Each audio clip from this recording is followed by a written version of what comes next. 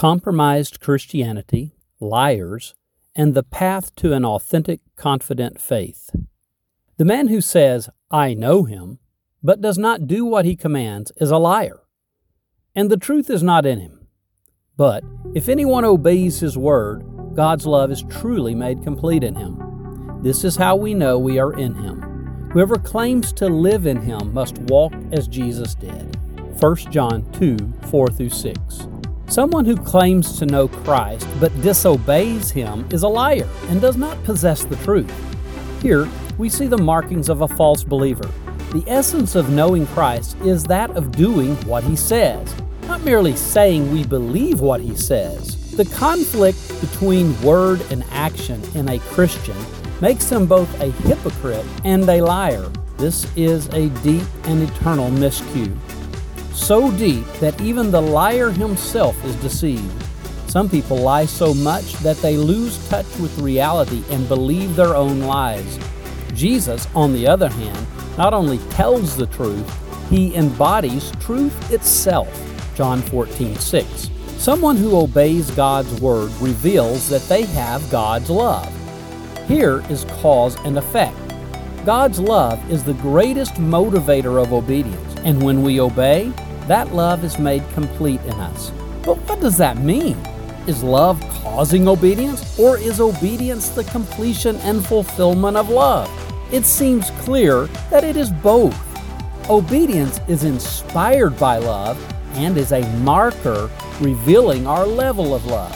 By obedience, love is proven to be more than emotional sentiment or good intention. We may have a measure of love or sentiment in our hearts toward Christ, but that love is not mature, complete, or fulfilled until it is acted upon through obedience.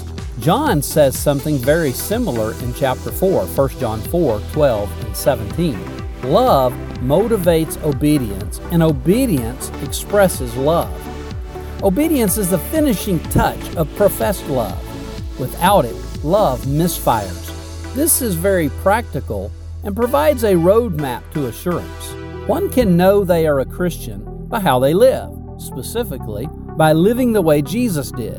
The assurance of one's salvation is an exercise in practicality. Claiming the right doctrine does not prove one's status with God. We must live it out privately and publicly, like Jesus.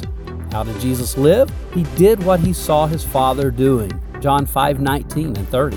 We don't live independently from our Heavenly Father, but in dependence on him. We lean heavily on him and get involved in what he is doing. How many professing believers display a serious mismatch between their doctrine and their lives? How many politicians claim to be Christians or upstanding members of a church, yet support unjust laws and immoral causes that are clearly defined in Scripture? Confidence concerning the genuineness of our faith comes as we live that faith out. Thus, by their fruit, you will recognize them. Jesus, around AD 30. See Matthew 7:20.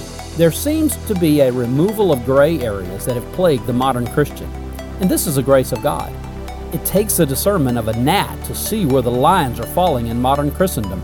Once long-held biblical beliefs are being reinterpreted for cultural relevance, and once vocal truth-tellers have gone dark on cultural issues, strangely silent when their voice has never been more needed.